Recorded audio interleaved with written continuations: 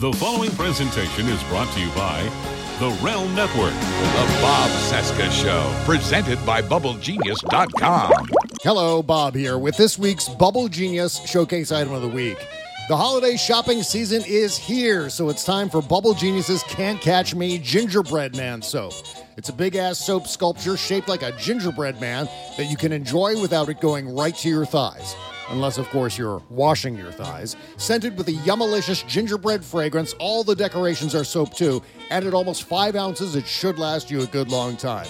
Only $7 at BubbleGenius.com, but if you use our promo code BOBC at checkout, you'll save 15% off your entire holiday order only at BubbleGenius.com. And now let the cartoons begin. Broadcasting from Resistance headquarters, relentlessly fighting back against the clown dictator and his regime of deplorables. Never give up, never surrender. This is the Bob Cesca Show, presented by BubbleGenius.com. You see, if you shoot pool with some employee here, you can come and borrow money. What does that get us? A discontented, lazy rabble instead of a thrifty working class. And all because a few starry-eyed dreamers like Peter Bailey stir them up and fill their head with a lot of impossible ideas. Now, I say... Just a minute now. Hold on, Mr. Potter. Just a minute. Now, you're right when you say my father was no businessman. I know that.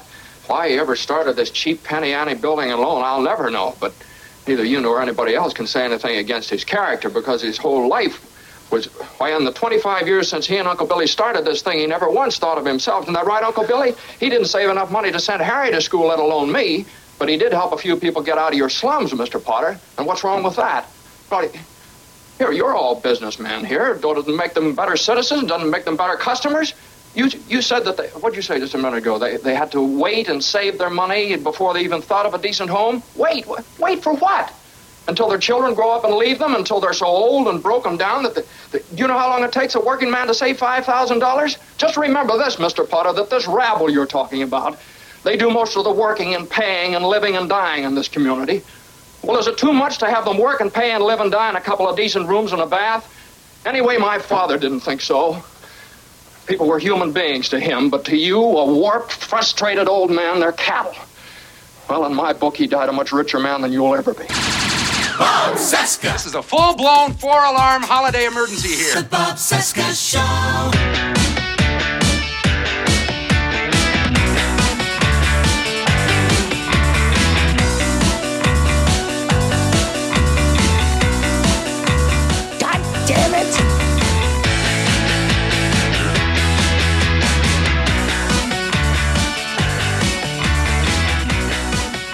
Oh, hi. Hello. Hello, Bob. Hi, Rachel. How are you today? Hi, everybody. Hi to you, too. It is Tuesday, November 28, 2017. How the hell did it get to be November 28, 2017? And this is the Bob Cesca Show, presented by BubbleGenius.com. And I am Bob. We're brought to you by Bubble Genius, the best soap in the world. Go and do all of your holiday shopping at Bubble Genius. The best gifts you can buy anybody, and they can fit conveniently into your stockings, right? We're also brought to you by the Bowen Law Group and attorney Charles J. Bowen. If you need a lawyer, better call Bo, or just head over to thebowenlawgroup.com and or just click the link on the podcast page. You get free legal advice right over there. Everyone wants free legal advice for the holidays. Wrong. Okay. All right. Without any further ado, let's do this. Let's bring it in. Calling Buzz, the galaxy's greatest hero. Skilled, courageous, and ever vigilant. Leaping into action, Buzz hurtles to the rescue. His ongoing mission to protect the universe from the dark forces of evil. These are the adventures of Buzz of Star Command. Oh, yes. There he is. Hello. I don't think I can live up to that. I don't know what the hell he says there. At one point he says skewed. I'm not sure what that meant. Yeah, I'm not sure. It's hard to make out everything he says there, but it sounded good. Well, you know, I wanted to tell you that It's a Wonderful Life clip that I played at the top of the show. Chez used to say that clip defined my liberalism. He used to always say That clip is the perfect encapsulation of my view of a liberal universe. And mine, and I think a lot of other liberals. In fact, that may not just be the definition of you, it may be the definition of liberal versus conservative. Yeah. And it's one of a couple of good ones from revered literature. Dickens' Christmas Carol. There are scenes in there that define the differences between Republicans and Democrats, between conservatives and liberals.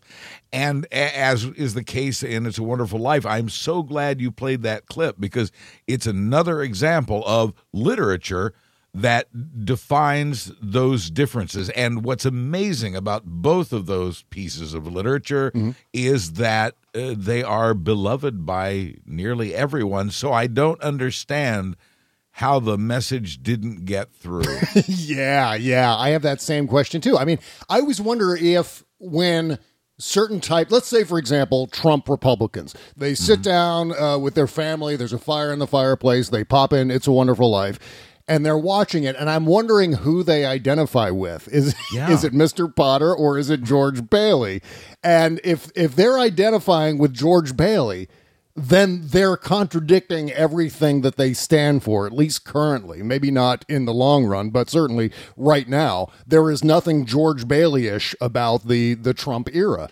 And that is, I think you can put that in the bank. I think that is absolutely the case. And certainly they are, in reality, more of the Mr. Potter type. I think when we're watching that movie together, when Republicans and Democrats, when conservatives and liberals sit in a living room together and watch that movie side by side, some of them nodding off, because a lot of family members do that during that movie. Right, sure. But when they sit there side by side, they both see themselves, the liberal and the conservative, see themselves as victims, and they relate to the victimhood of those who are subject to Mr. Potter and those who are subject to Ebenezer Scrooge. So they see themselves as the victim. They identify with that victimhood during the time. The difference is when we walk away from those movies, I think conservatives, the basis of their philosophy is rooted in they continue to feel like victims. Yeah, absolutely.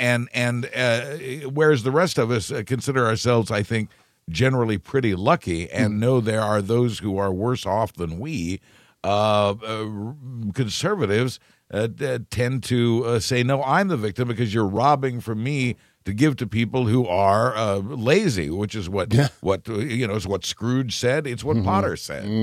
Exactly right. Now, along those lines, the last time we spoke was you were sort of at a low ebb in terms of your ability to handle the Trump era and everything that was coming down, everything that was happening. You were sort of at a low ebb of negativity. How are you now? Now that you've had a few days of a break, Thanksgiving, lots of brining and smoking going on in Florida. Where are you now? How do you feel? Firstly, much better, and part of the credit, a lot of the credit goes to you. But let me pause. Well, of course.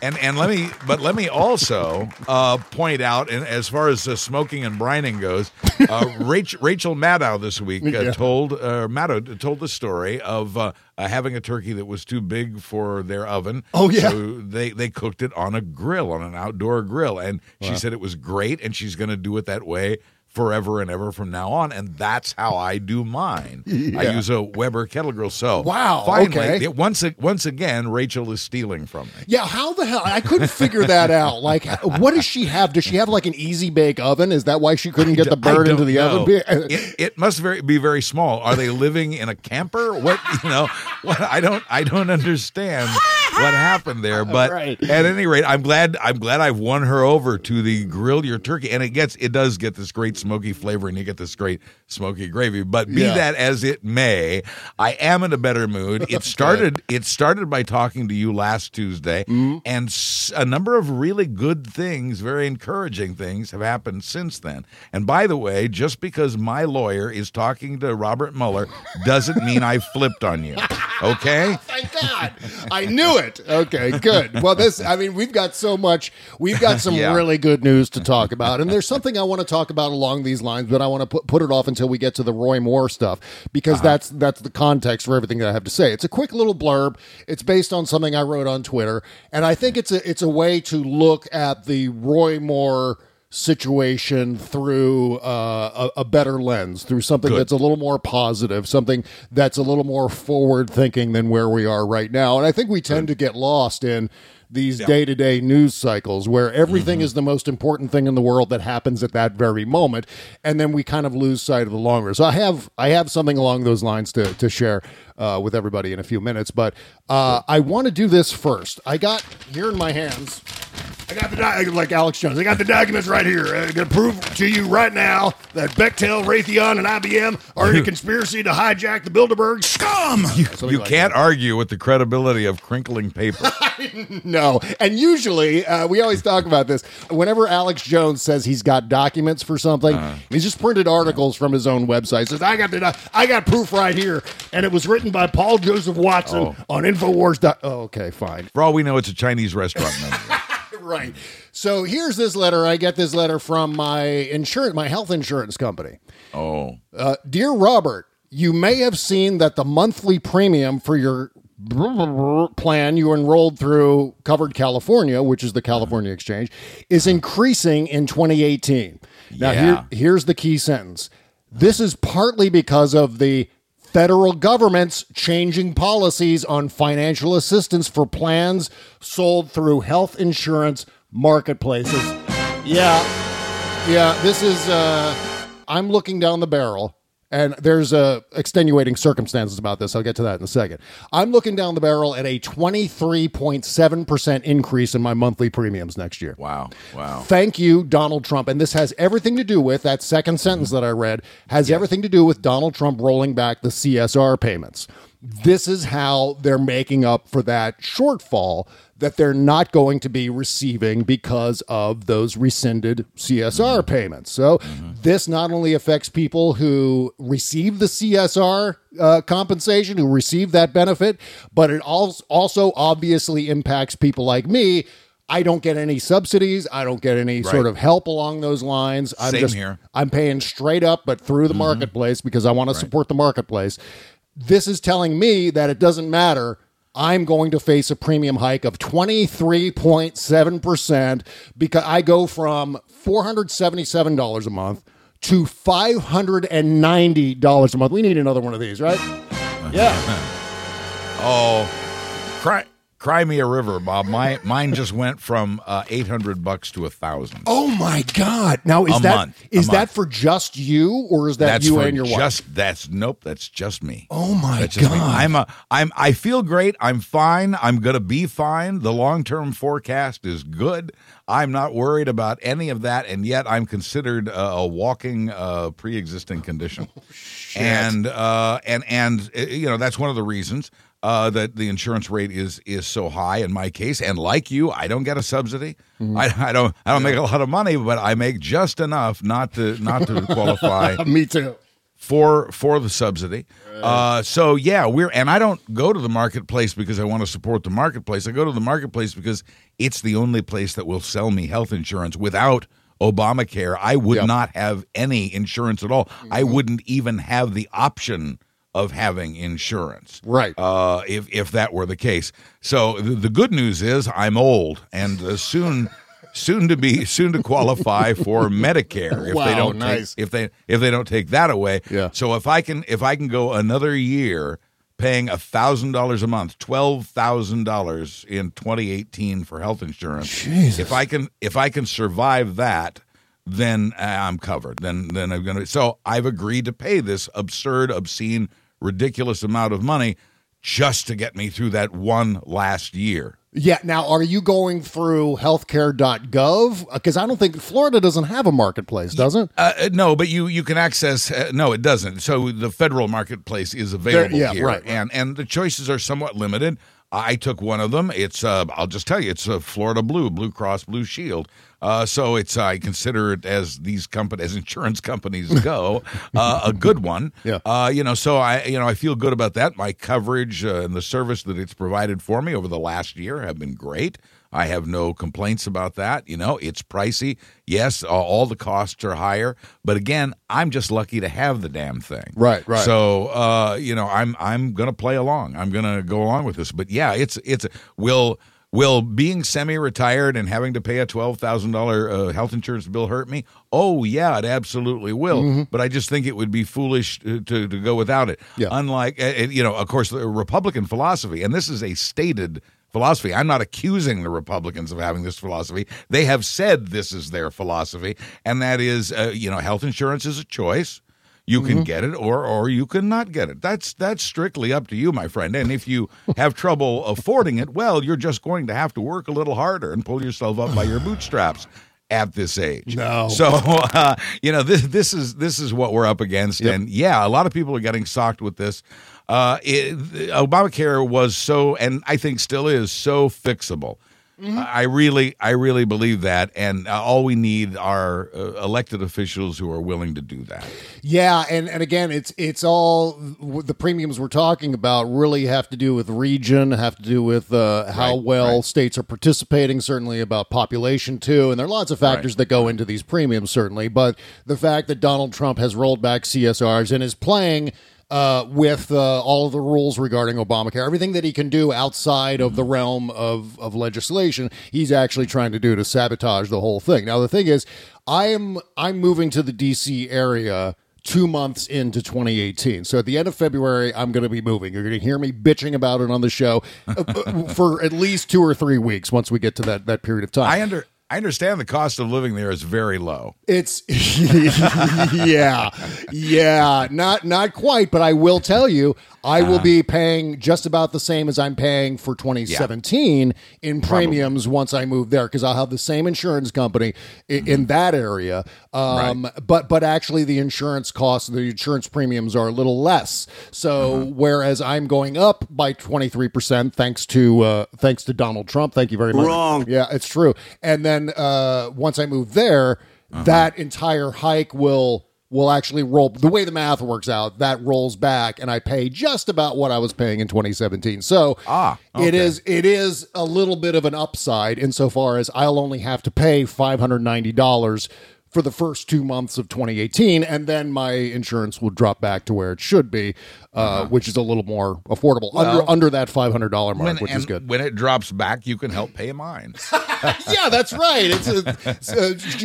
Change back on a $500 bill. Right. I'll just pass that along to you. Oh, boy. Okay, so as if there wasn't enough horrible news today, North Korea launched a ballistic missile earlier. Meanwhile, and we have very little information about what North Korea did and what it was aiming for, what they were testing. But we do know that Hawaii, the state of Hawaii, has reinstated its old Cold War era nuclear warning system.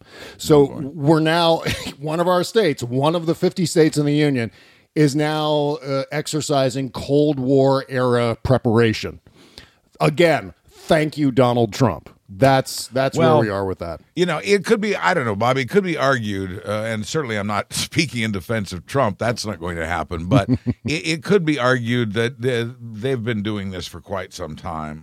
The conventional wisdom, I believe, on this is that North Korea will not, under any circumstances, attack the United States. Yeah. They know better. They know what the consequences of that would be, so they won't do it. They will keep it. I look at it as the annoying neighbor kid who's firing off bottle rockets to try to get your attention. And when you stop paying attention to him, maybe he'll stop firing off bottle rockets, the money for which could have been used to feed the millions starving in North Korea. Yep. And that's the kind of mess we're talking about in North Korea. And it's unnerving. And yes, I do get angry and nervous whenever Trump provokes them. That we don't need. Yeah. That's unnecessary and could lead to, I think of the Men at Work song from the 80s. It's a mistake. We don't need that, and taunting them is not going to help, and paying attention to them, I don't think, is a terribly good idea. I don't know what this means. I wish they wouldn't do it. The world wishes they wouldn't do it. Yeah. They do it anyway. But will they ever attack? The more I read on this, the less I think so. Yeah, they were launching, I think 10 years ago, they were launching Typo Dong missiles and trying tests along those lines. And of course, we had lots of fun making fun of the Typo Dong missiles. But the fact is, they have been preparing for this for quite some time now, pre-Trump. The difference is now Trump is, as you said, deliberately antagonizing them, not only with tauntings on Twitter, but also by sending the armada, sending a big armada with submarines. It's amazing. The one that was headed for Australia when he said that. Yeah. Yeah, that one that was going to Australia when he said, it's right there. It's in North Korea. There are submarines. There are boats that go underwater. Nobody ever heard of these things before. This is Donald Trump. And where we are is more in a slow-moving Cuban Missile Crisis scenario with Donald Trump in that position, where it'd be like if Richard Nixon had won the 1960 election and had to negotiate his way through the Cuban Missile Crisis. I think people would have been a lot more alarmed at that point in time. And I think that's why that's going to justify the level of fear and the level of uncertainty that's happening with regard to North Korea right now. And I think that's the difference between how things were during Obama and how things are now with Trump and Trump being that X factor. And more concerning, perhaps, than the North launching another test missile is what appears to me to be the increased desperation of Donald Trump, and the fact that he might do some. He's done some, even for him, surprising things in recent days, and a lot of us believe that a lot of that is to distract from the quickly closing in Trump-Russia investigation. Lord, we all hope that, or I should say, Lordy, we all hope that. It doesn't result in the launching of a nuclear war in his effort to distract. Well, that's my concern is that where Trump has been most successful, where people have praised him for being presidential, the famous Fareed Zakaria thing, Trump became president tonight. That was when he was bombing shit. And the problem is that he, as he gets increasingly embattled by whether it's Trump Russia or whether it's any number of wide variety of scandals he's facing here, he could grow more and more erratic to the point where, I need a shot in the arm here. I need something to rocket boost my presidency right now. Why don't we bomb something? Hey, how about Pyongyang? Or simply to distract. I mean, sometimes it's just, hey, look over there. Right. Oh, yeah, absolutely. Yeah. That's absolutely the case. And again, as we've been predicting, and I'm not the only one doing this, but as we've been predicting for more than a year now, that Trump gets crazier as Russia gets closer to his desktop, right? And so Lord knows what he's capable of under that level of duress, but we'll wait and see. But I mean, let's get into Russia a little bit here, because this is really important, because we're now reaching that unbelievably, the only other word I can think of is juicy. It's getting juicier as we go. And the main thing that we're talking about this week is Mike Flynn. Right. Mike Flynn is getting ready to flip on Donald Trump. And it certainly appears that way, yeah. Oh, yeah. What we're looking at, Buzz, is we're looking at not just one John Dean. And we all remember G. Gordon Liddy raving about John Dean back at WJFK.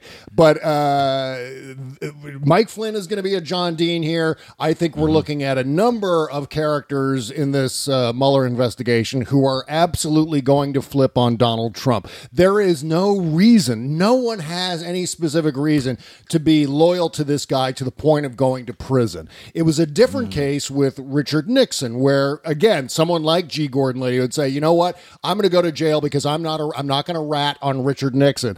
And so he went to jail. But there are other people in this particular context who will not sacrifice themselves for this cartoon dictator, this guy who probably treats them horribly and expects all kinds of favors somehow. Well, there are a lot of things about this I'd like to talk about. But I want to ask you first, do you think Trump's offer of paying the legal bills, or his purported offer of paying their legal bills, will dissuade any of his staffers from talking? I don't really think so, because I don't think he's going to set up. He's been talking about setting up this fund, and this fund will only cover a specific number of people, insofar as they're excluding, and I think it was either Ty Cobb or Jay Sekulow who said something along these lines, they're excluding anyone who's a target of the investigation.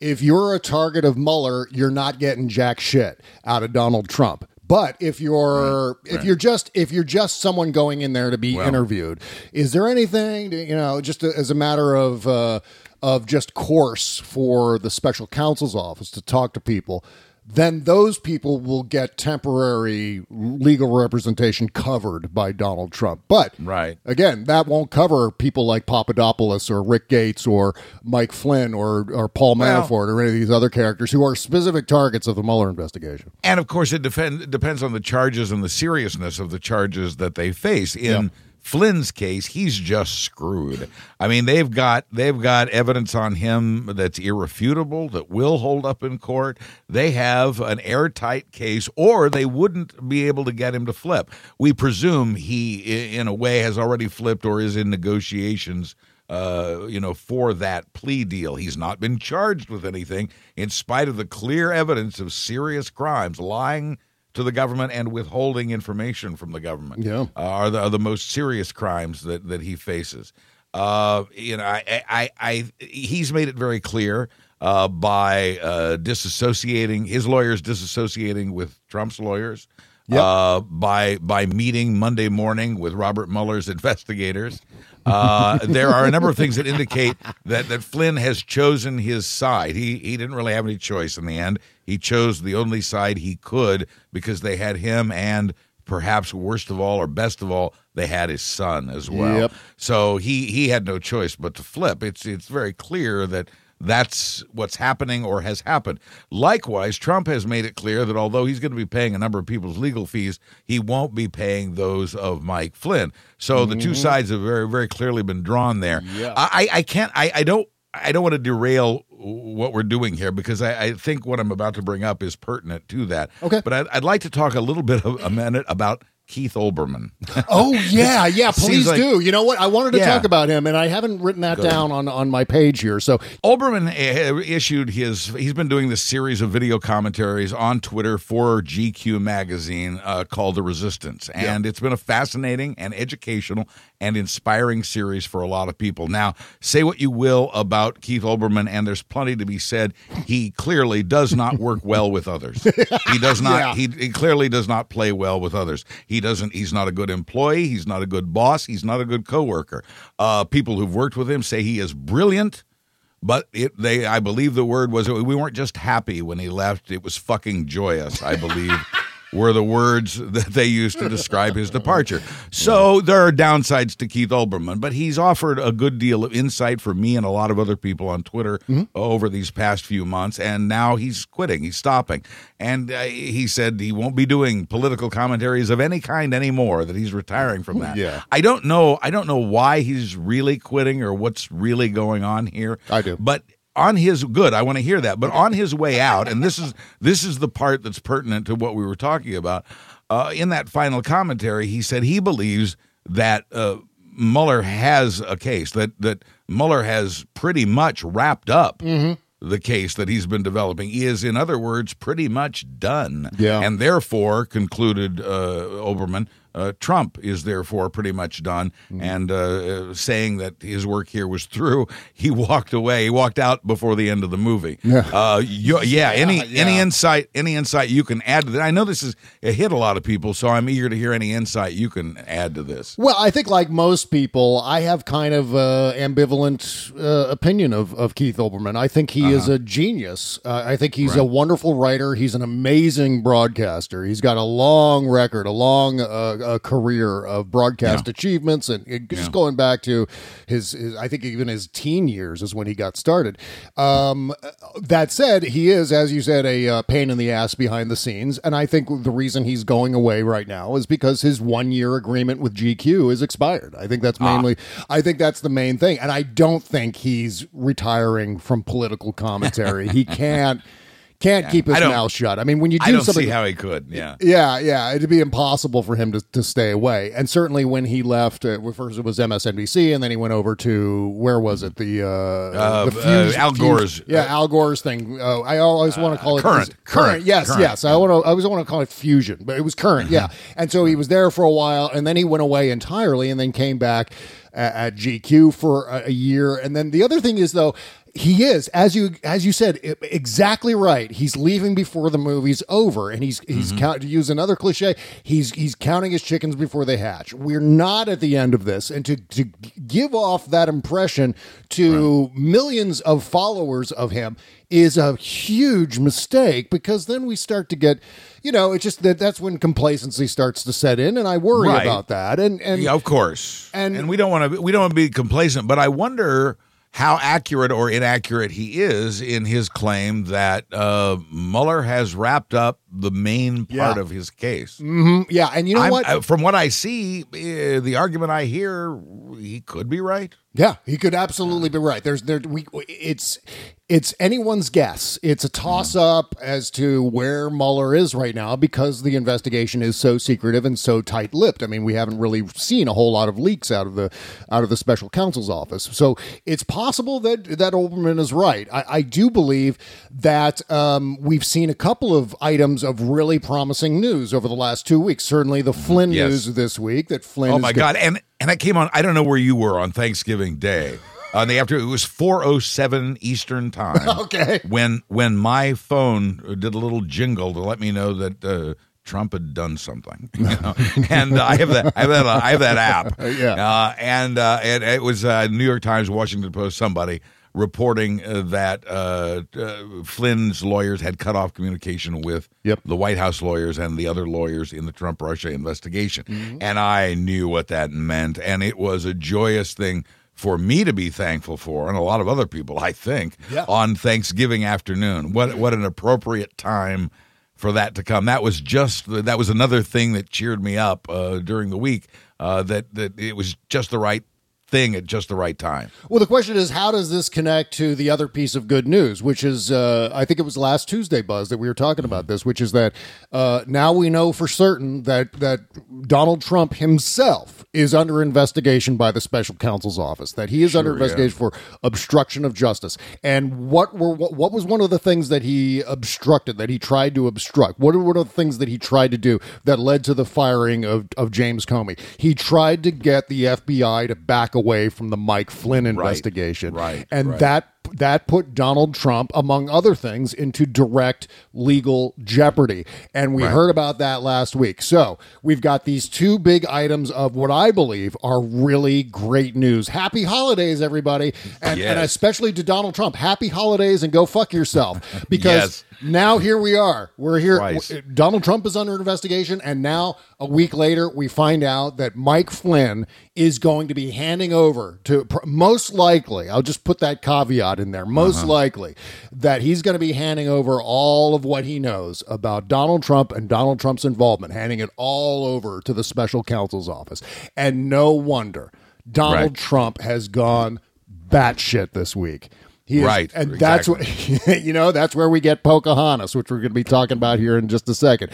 That's where we get everything that he's been tweeting about. He's trying so desperately to make sure no one is talking about Russia. He and his boys are making sure that Russia is being obfuscated by whether it's Elizabeth Warren or whatever the hell else Donald Trump is tweeting about these days. And that indicates to me that Donald Trump is in serious trouble, and Donald Trump knows that he's in serious trouble. Right. Well, trying to pretend publicly that everything's fine. Yeah, exactly right. Everything is fine. And that's the Donald Trump meme that's been going around since the beginning, which is just that cartoon dog sitting amongst all those flames saying, "This is fine. This is okay. No problem. Return to your homes. Nothing to see here." Yeah, nothing to see here. Absolutely. Okay, there's something great to see for you for the holidays, which is our Patreon page. Here's what we're going to do. Between now and Christmas, we're going to be talking about Patreon and how you can support the show, not only by signing up at Patreon to subscribe to all of our bonus features, but to also gift a Patreon membership or subscription to someone you know who happens to like the show. I think it's a great gift. It costs you next to nothing per month. And let's talk about those costs. It's really, you can basically customize whatever you feel like paying. So it's not just on these different levels of monthly payments at our Patreon page. You can type in whatever dollar amount you want. So we're in the $1 a month field. You can type in $3. If you feel like paying $3 a month, you can do that too.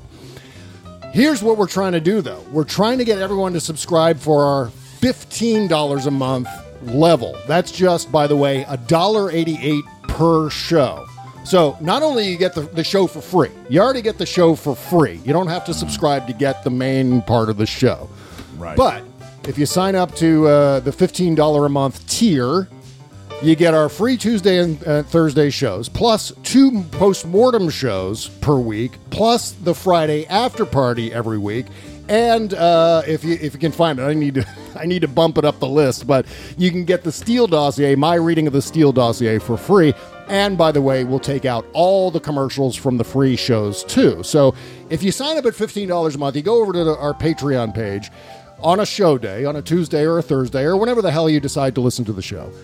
And you can download that $15 a month version of the show. It says Bob Cesca Show, commercial free, and then the date. You download that show. There are no commercials in there. Plus, at the end of the show, it bleeds seamlessly into the post-mortem show. So you get one convenient download that not only has the commercial-free show, but then also the post-mortem show tacked onto the end. So really convenient. We call it the Cadillac policy. It's the Cadillac of Patreon shows. That's exactly right. And let me just interject. This is a great way to support the show, and that's so important, as I think a lot of you know already. Yep. And what nicer time to do it than now, when it really is a fantastic gift idea and a way to propagandize other people. Yeah, that's right. If you want to convert some of your Trump supporter friends, sign them up for the show, and maybe they'll learn something.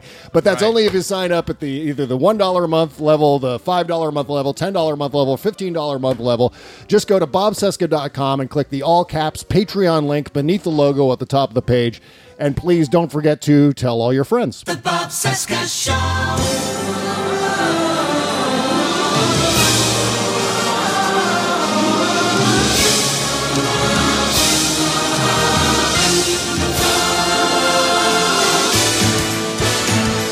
Bob Cesca Show, presented by BubbleGenius.com.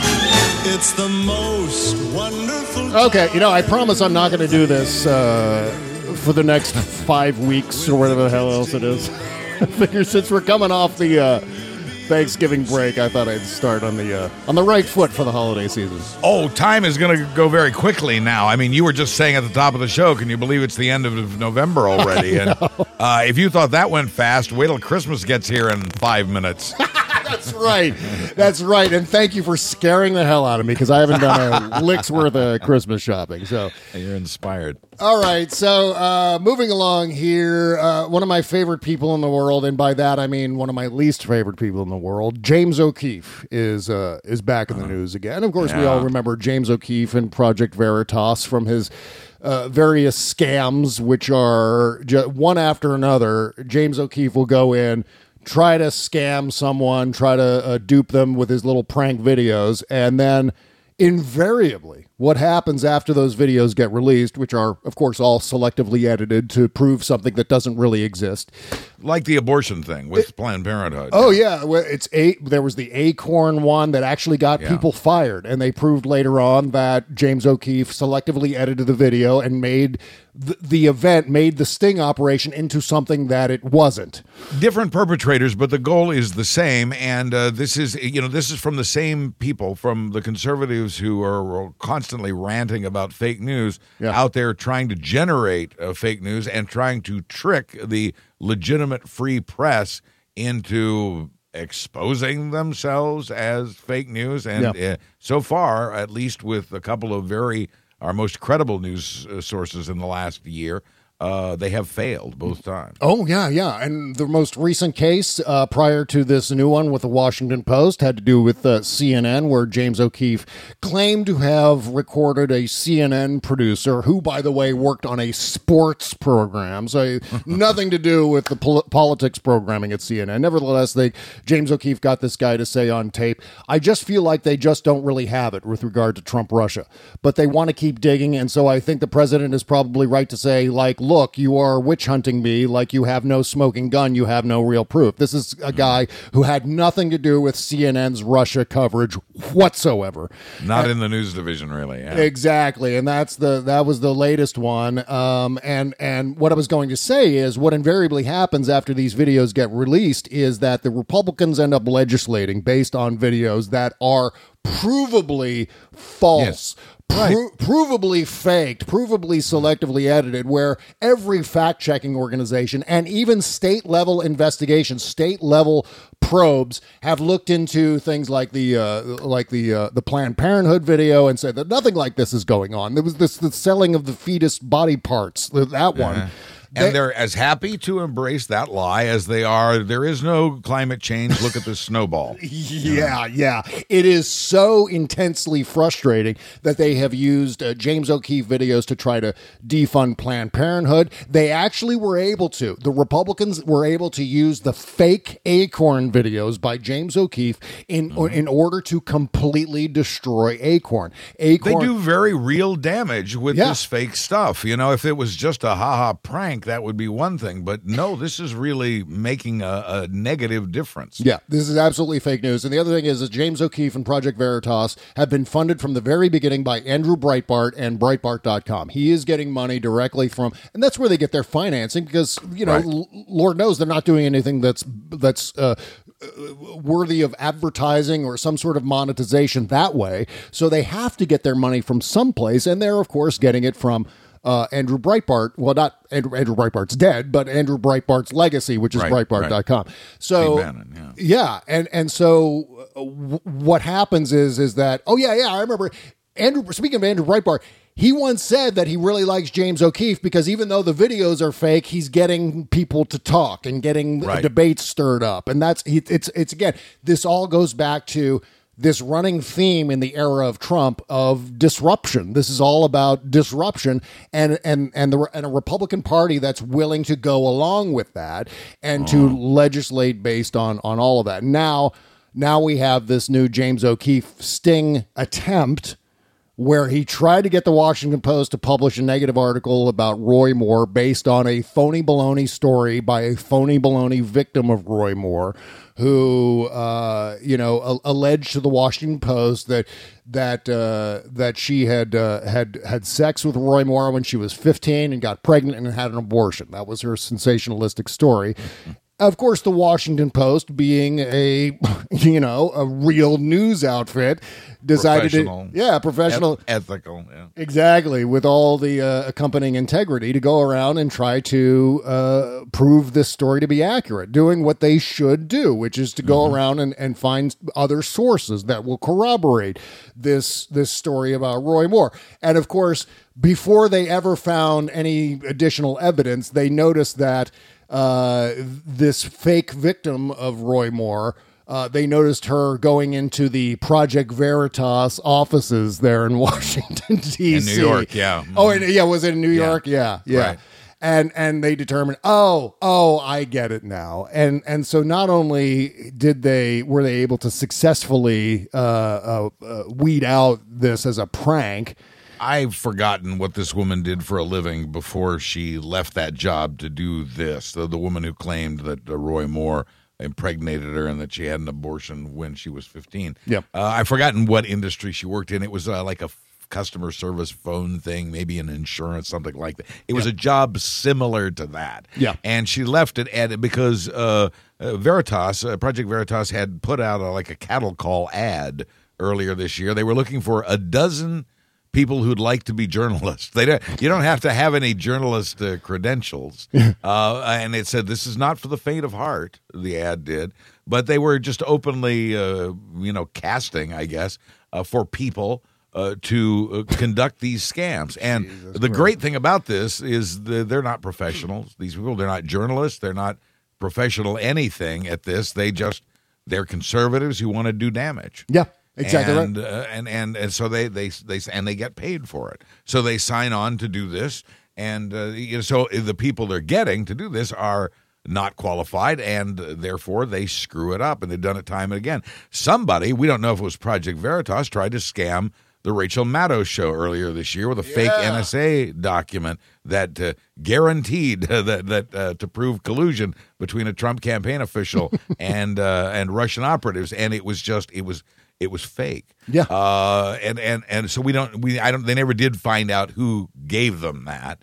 But they did figure out that it was fake and didn't go with it. What they did report is what the Washington Post had done, and that is report that that someone had tried to scam them. Yeah, absolutely. Yeah. And the other dimension, the brand new dimension to all of this is that at one point, let me just read directly from the Washington Post story. The Washington Post on Monday published a report about a woman who falsely claimed Roy Moore sexually assaulted her as a teenager and who appeared to work with Project Veritas, an organization that uses deceptive tactics and secretly recorded conversations in an effort to embarrass its targets. Shortly after the investigation was published, Project Veritas founder James O'Keefe tweeted a video of what he called his confrontation with one of the authors of the Post investigation, Aaron C. Davis. The video was heavily edited, of course, a tactic for which Project Veritas has drawn criticism.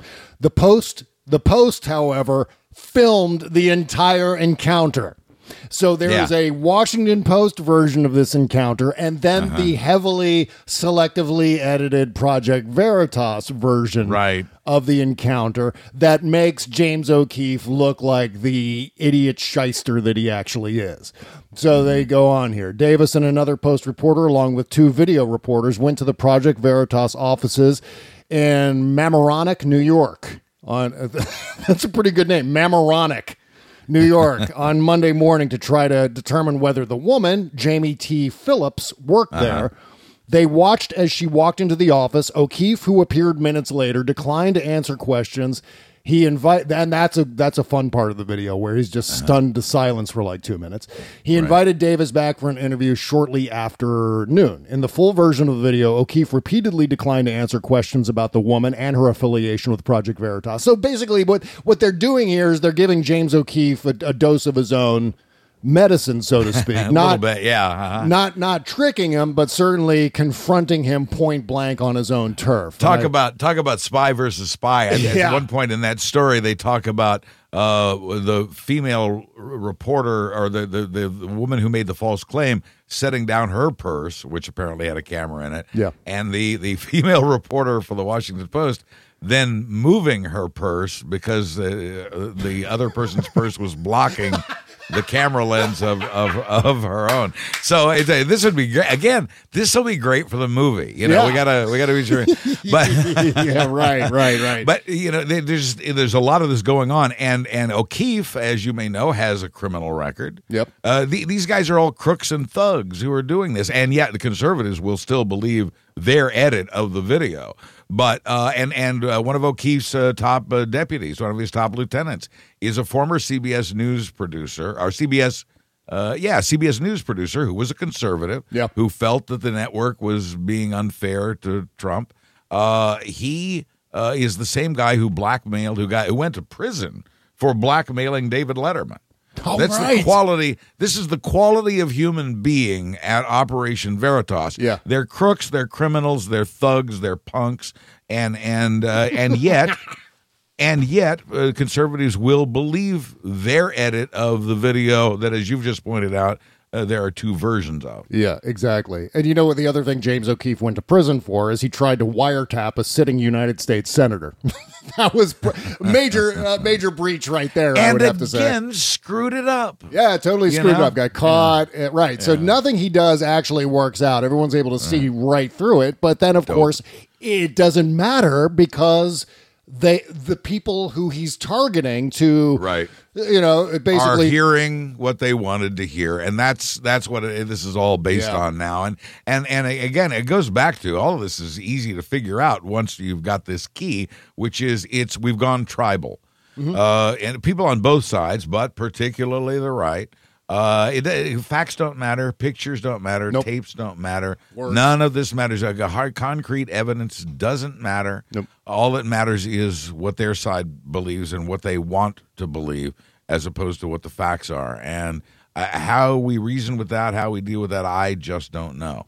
I'm really surprised that Donald Trump hasn't tweeted about it yet. That Donald Trump hasn't said, "Hey, look! The Washington Post got they got caught trying to get information about a Roy Moore accuser," and that's what I'm really surprised that there hasn't been more Republican confirmation of the content of the attack. Give it 24 hours. That's how Veritas is spinning it today.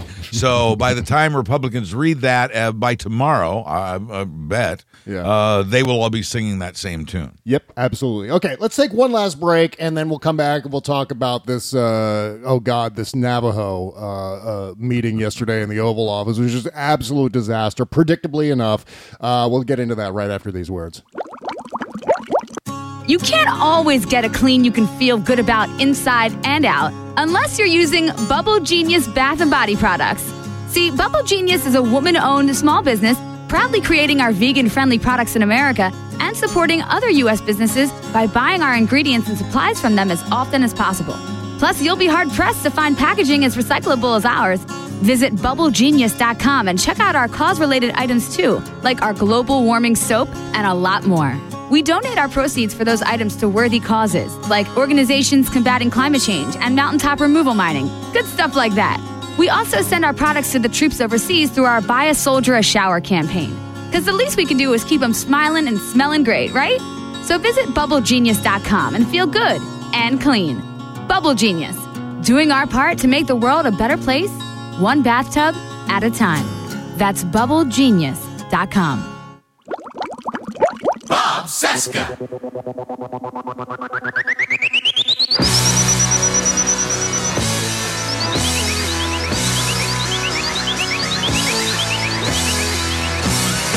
This is the Bob Cesca Show, presented by BubbleGenius.com. Hey, welcome back to our Tuesday show.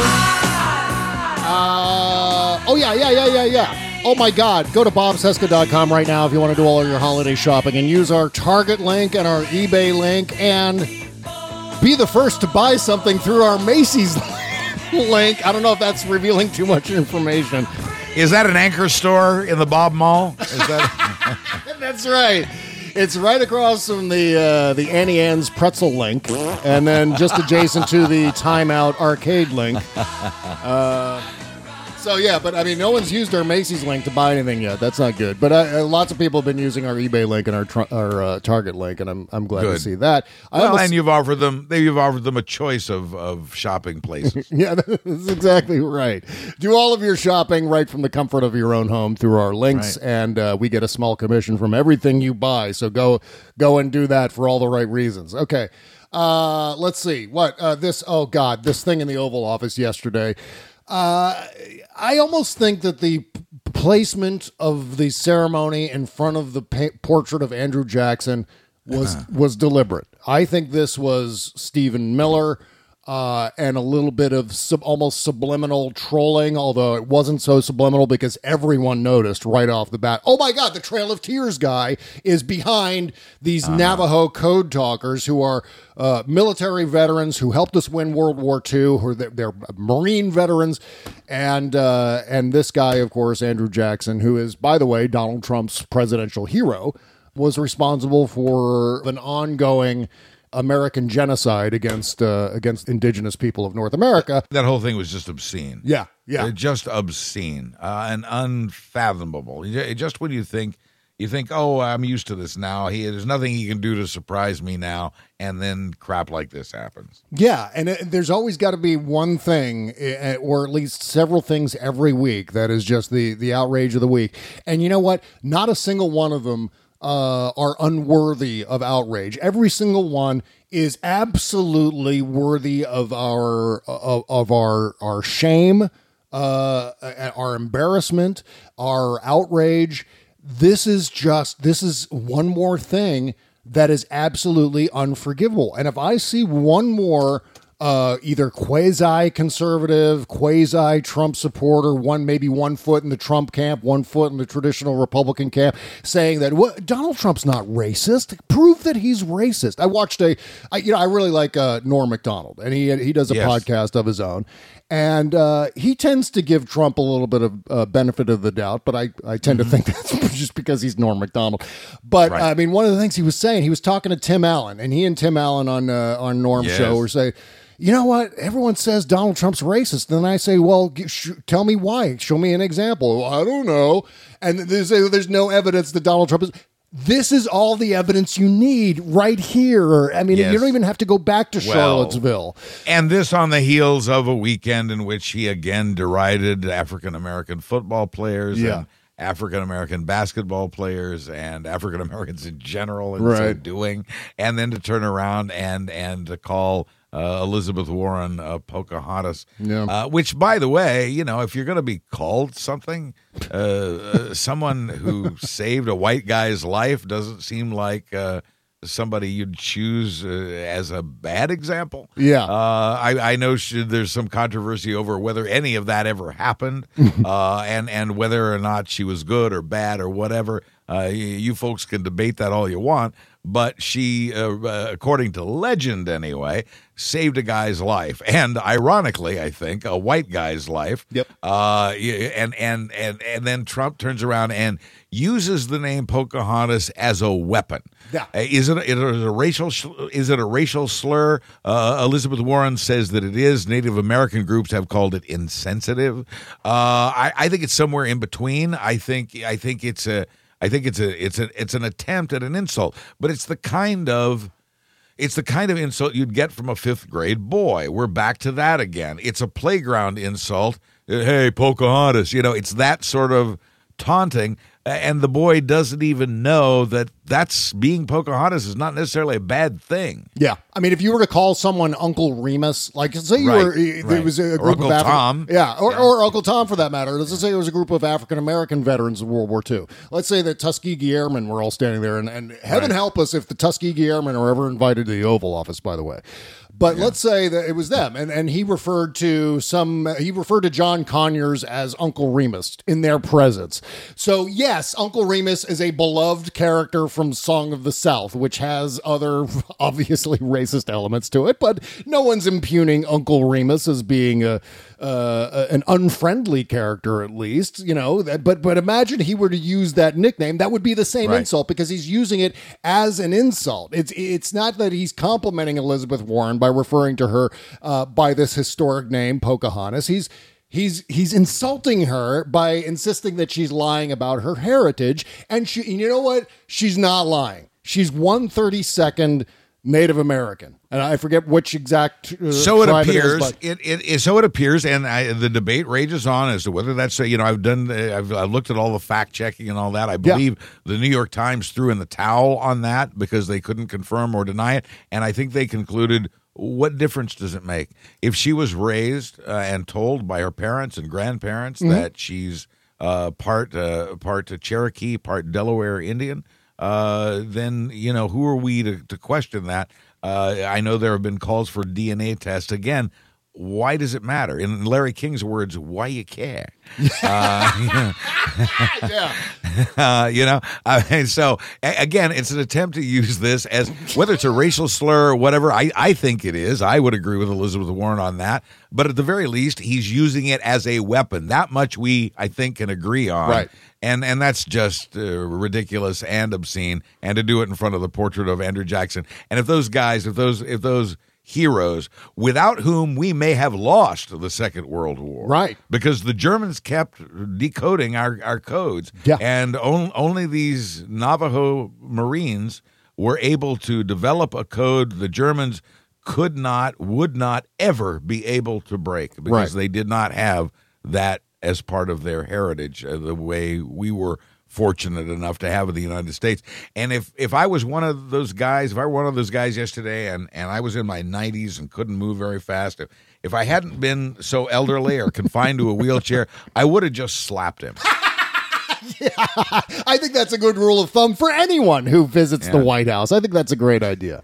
And not only was he obviously insulting to both the men in attendance at that ceremony yesterday, but insulting to Elizabeth Warren, insulting to indigenous populations of North America, adding insult to centuries of injury and reneged treaties and genocide and alcoholism and all the rest of it. Not only that, but the way he was talking down to them in a obviously improvised way. This is where Donald Trump has prepared remarks, and then suddenly he feels like he's adept enough at public speaking that he can just kind of improv for a while. He can just ad lib. Yeah. And what he did was bad at it. Turns to them and says, "You know, Indians have been here a long time, long time, well before I was here." But, you know, then he talks about Elizabeth Warren.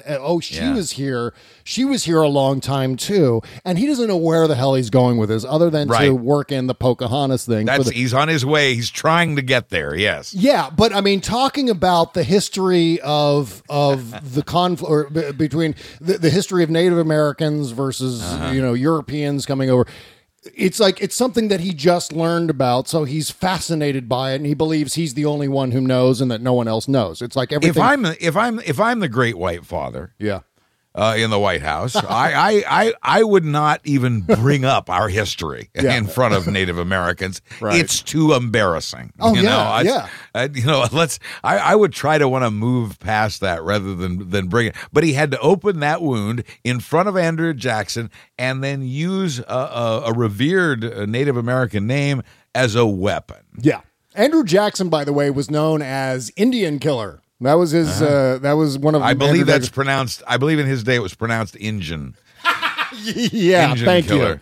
Yeah. Thank you for that. Yeah, absolutely. And so once we have again Donald Trump at the very end talking about how you know what, I like you.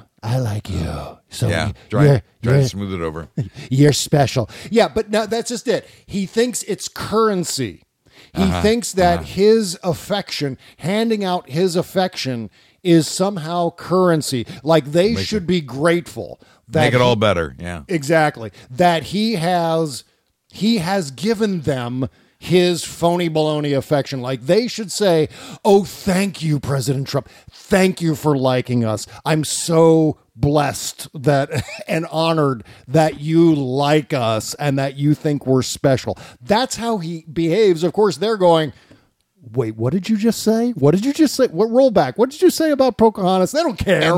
And then Sarah Sanders defends it by saying Elizabeth Warren is the one who should be ashamed about lying about her heritage, when that is unproven and, again, shouldn't really matter. Well, you know, both Snopes and PolitiFact looked into Elizabeth Warren's publicly available applications, all of the applications that she signed, whether it was a teaching position or what have you. I want to say it was Harvard where she was applying.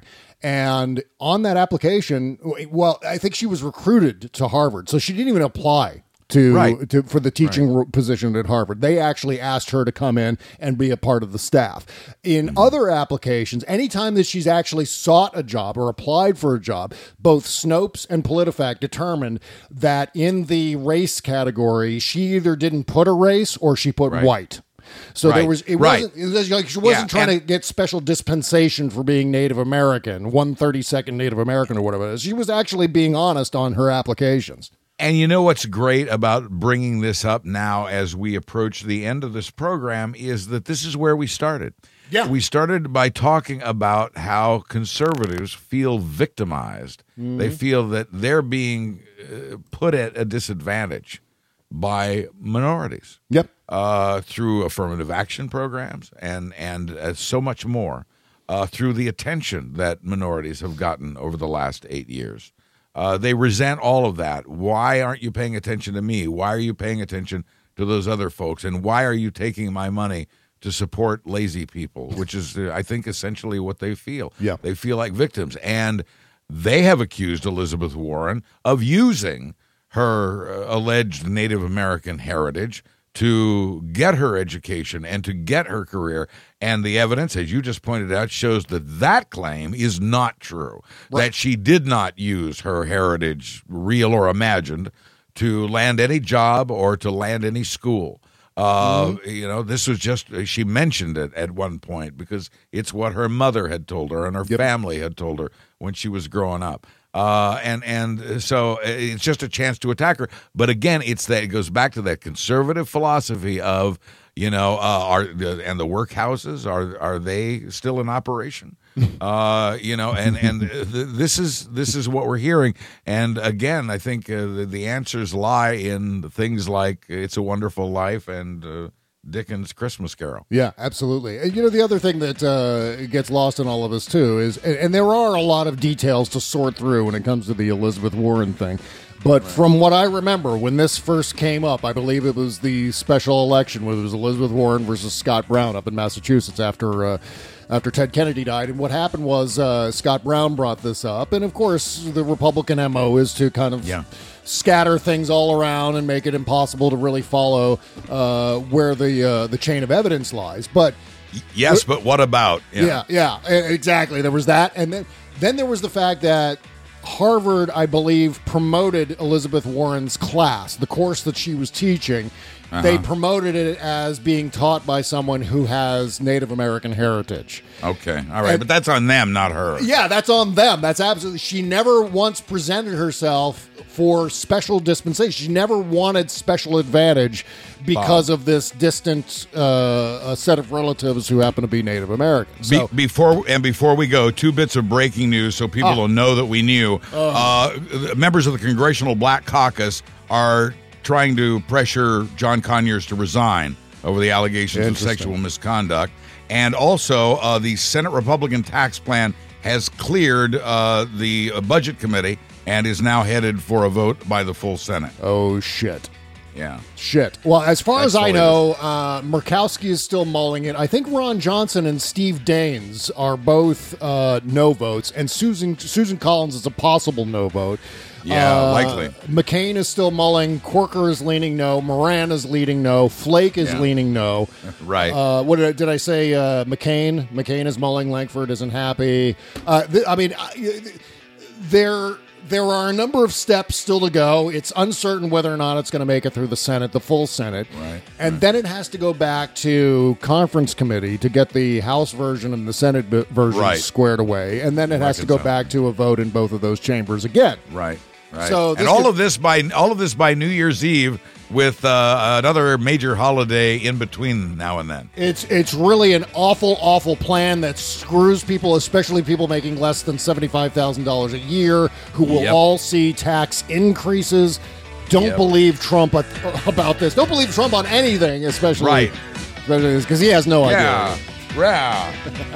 All right, Buzz Burbank News and Comment coming up this Thursday. Catch it on iTunes, SoundCloud, Stitcher Radio, BuzzBurbank.com, and RealmNetwork.com. Postmortem shows coming up next. Support the show over at Patreon. Why don't you? See you over there, folks. Bye-bye.